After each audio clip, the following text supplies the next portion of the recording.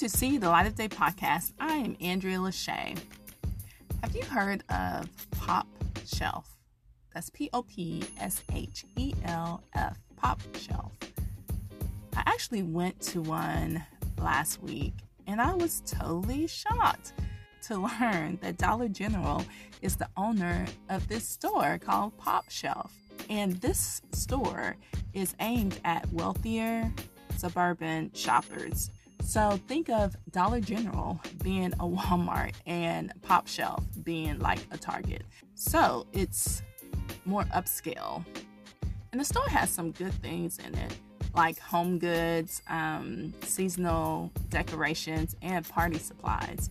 So if you're looking for a more upscale dollar store, try out pOpshelf. And if you want to compare it, it might be similar to Five Below, but I think it's sort of better than Five Below because they have more home goods in the store than Five Below has.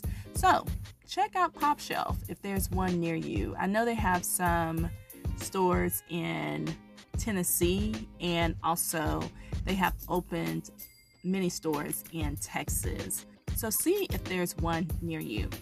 This is See the Light of Day podcast. I am Andrea Lachey. Remember to love God, love yourself, and love others. Peace and love.